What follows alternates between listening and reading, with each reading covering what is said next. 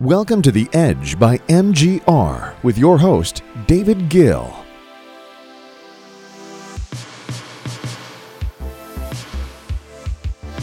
Hey everybody, welcome to The Edge podcast by MGR. Your host, David Gill here.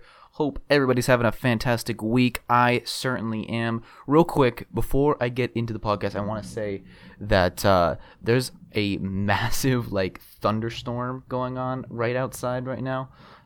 So if you hear thunder or rain or the wind was rattling the window before, so hopefully the microphone doesn't pick that stuff up. Normally I'm able to remove the noises, but anyways, if you hear anything like that in the background, I do apologize. But anyways, today we got a lot to talk about censorship and big tech and what to do about all the controversy that's going on now. But real quick, I want to say before I get into it, the Twitter episode that I did last week about how Twitter can get its mojo back was our most shared and listened to, and I was also an article on our site and read piece of content yet so far in the past few months that we've been doing The Edge.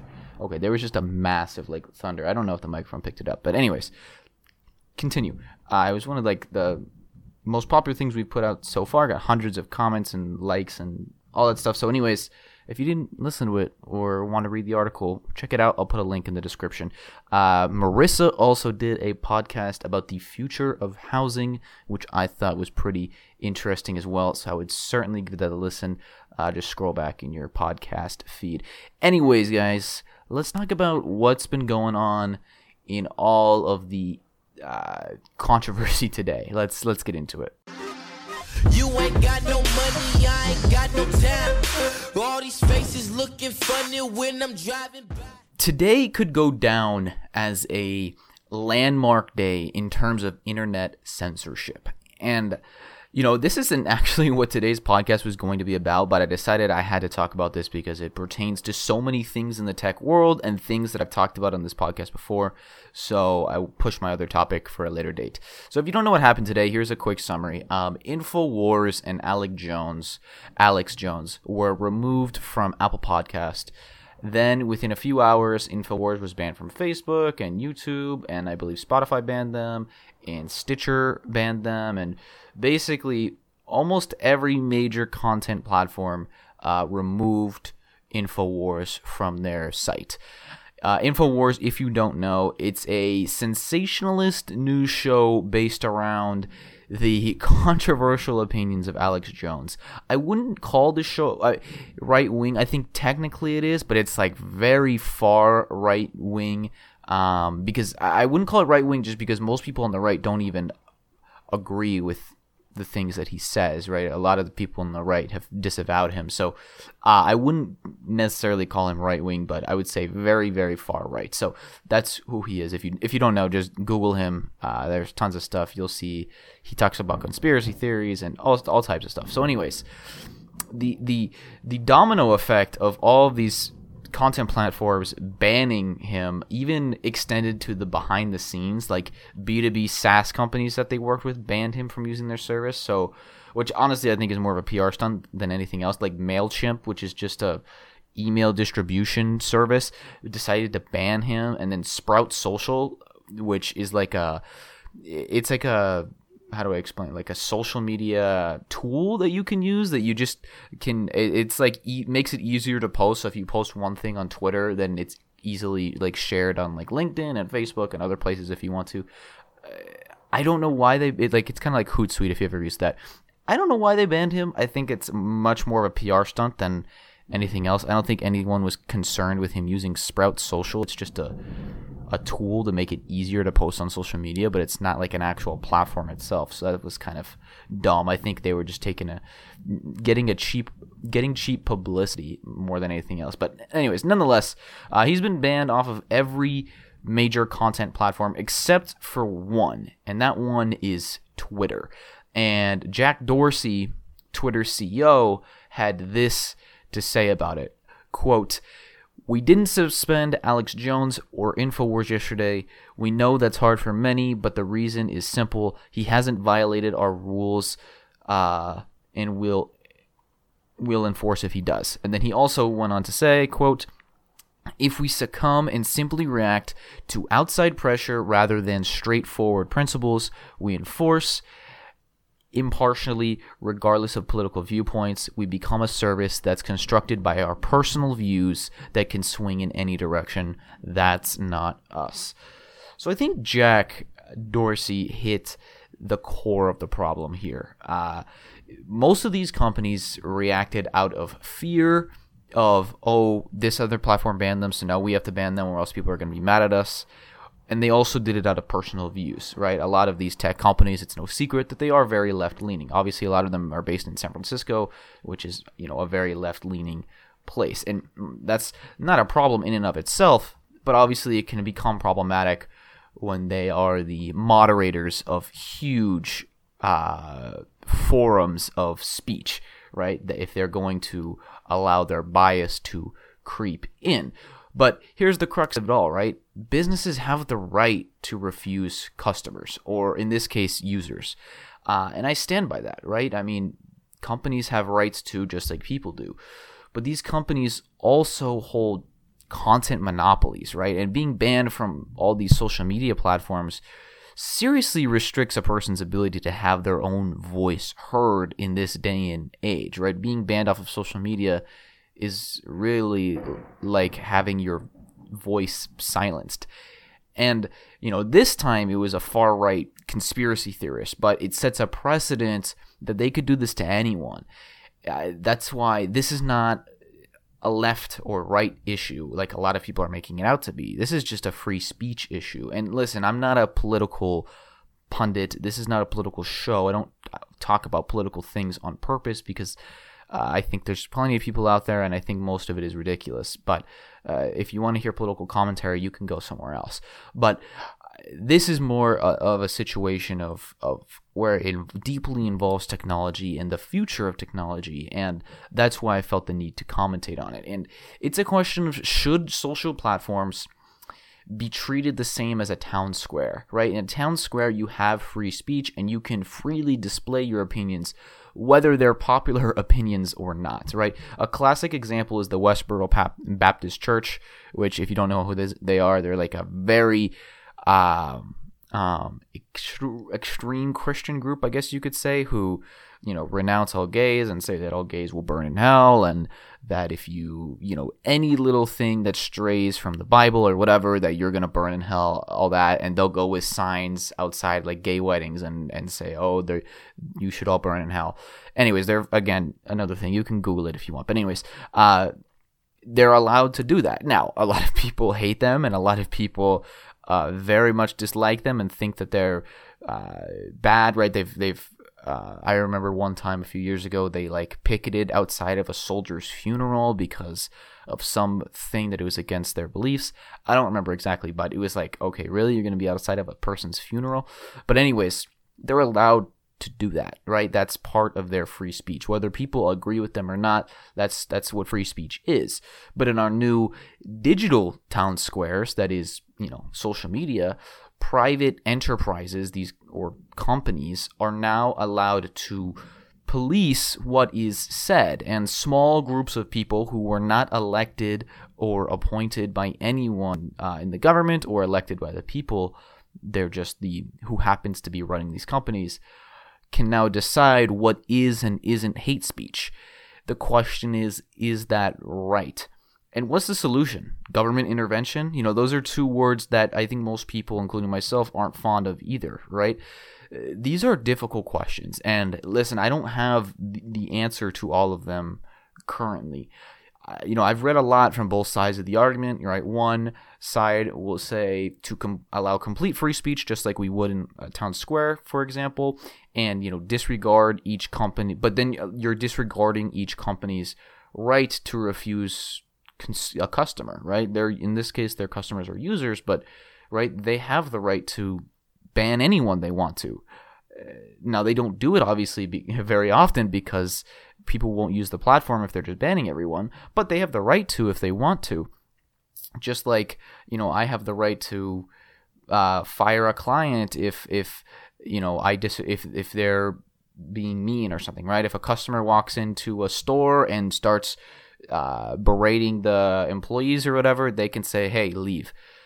They have that right. And so the question is, okay, do we infringe on the company's rights, or do we allow the companies to police for hate speech and decide what is and isn't allowed to be said on their platforms?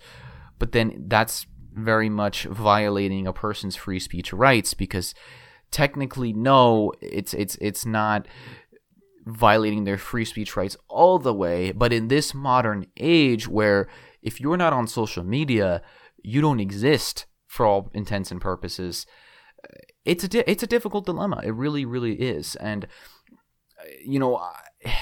I will say that censorship, by the way, only seems to have helped InfoWars in the wake of all this. Their app on the App Store has surpassed both CNN and the New York Times on Apple's news app rankings. It's above both of them. I believe they're number 3 on the news app rankings now. That certainly says something. But these things are difficult. Now, what I wanted to kind of side tangent, and one thing that I saw being discussed, especially in the blockchain crypto enthusiast community, is that there are platforms that are blockchain based that are alternatives to this, right? A decentralized social platform could be the solution, because then you don't have one entity controlling the speech. For example, there's a company called, or not a company, but a platform called Steemit, STEEM, like EEM instead of with an A, it.com. We're actually on there at MGR if you want to follow us. But anyways, Steemit is a blockchain-based social media platform, and content creators get paid based on how many likes their content gets. And that's just one example, right? There's also DTube, which is a decentralized YouTube, competitor to YouTube.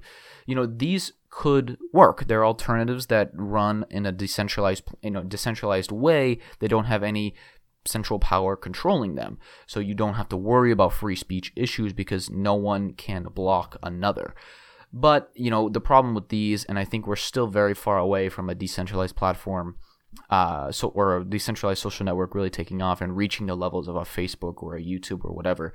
And that's simply because of network effects, right? All the current platforms have billions of users and great products. So it's going to take a lot for people to want to leave. It's going to take a major screw up, a major thing for people to want to leave these platforms. Even in the face of all this Facebook controversy that's been going on with the Russia allegations and election stuff, even in the face of all of that, their user base didn't really shrink. I mean, it was pretty much flat.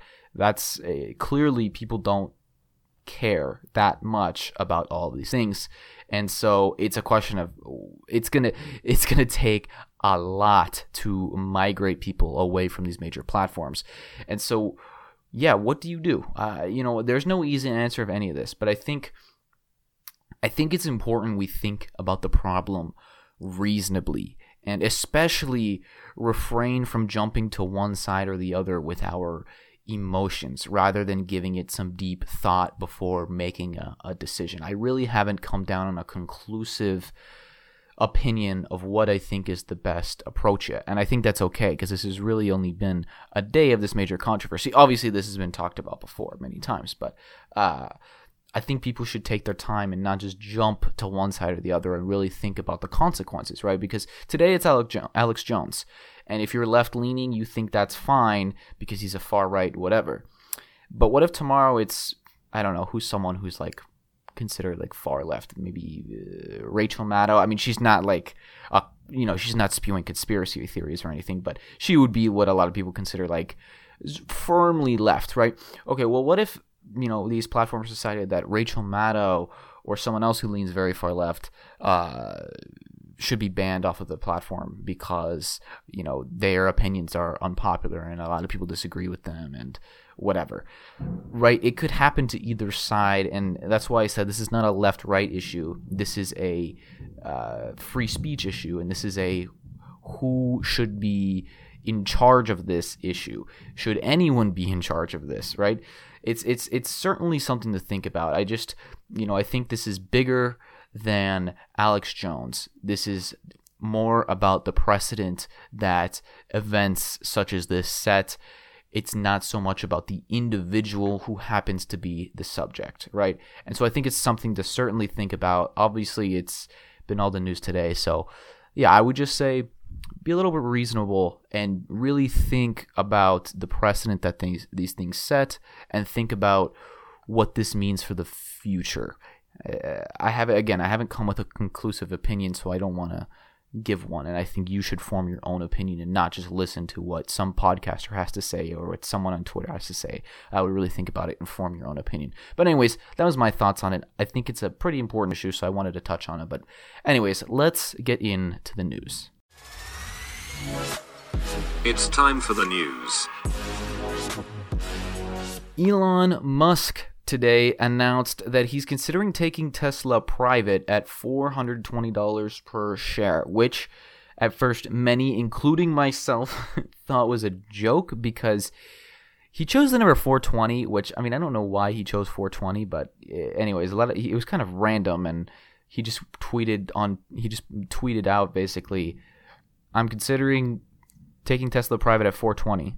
And people were like, is that a joke or is he serious? But anyways, later Tesla sent out a press release detailing that this is a very real consideration.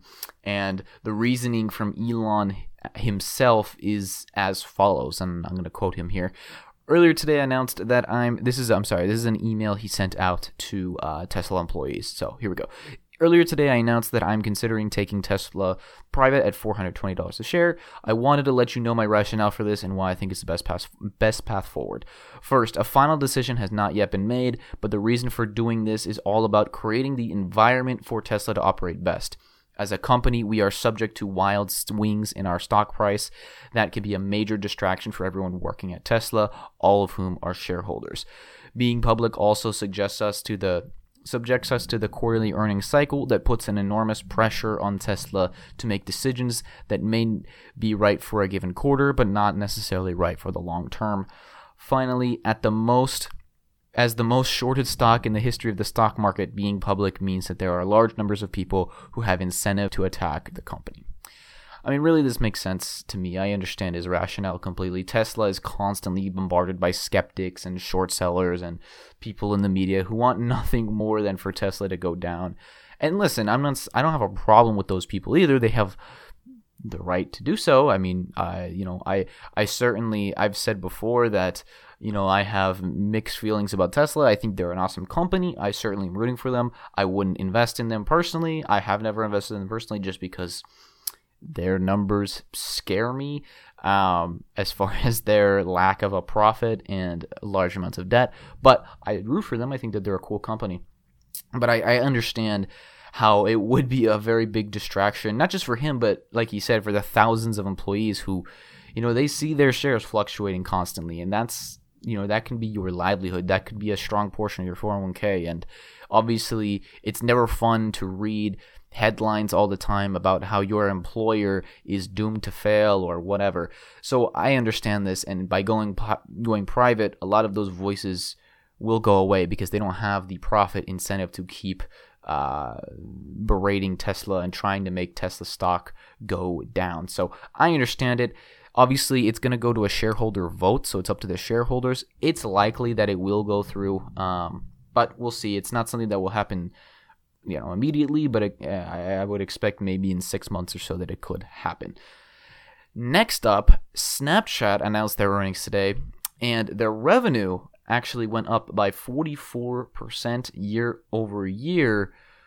They're still not profitable, but the bummer news is that for the first time since 2011, their daily active users went down. So it was at 191 million last quarter. It was down to 188 million this quarter.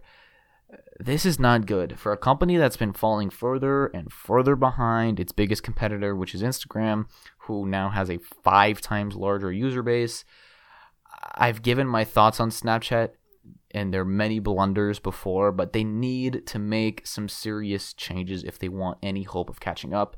And especially, I talked about this with Twitter last week with how Twitter stock could drop another 50% if they don't get back to growth just because of how high their valuation is. But at least Twitter's profitable. Snapchat's not even profitable yet, right? They don't even have a functioning business, right, if you take away the investors' money.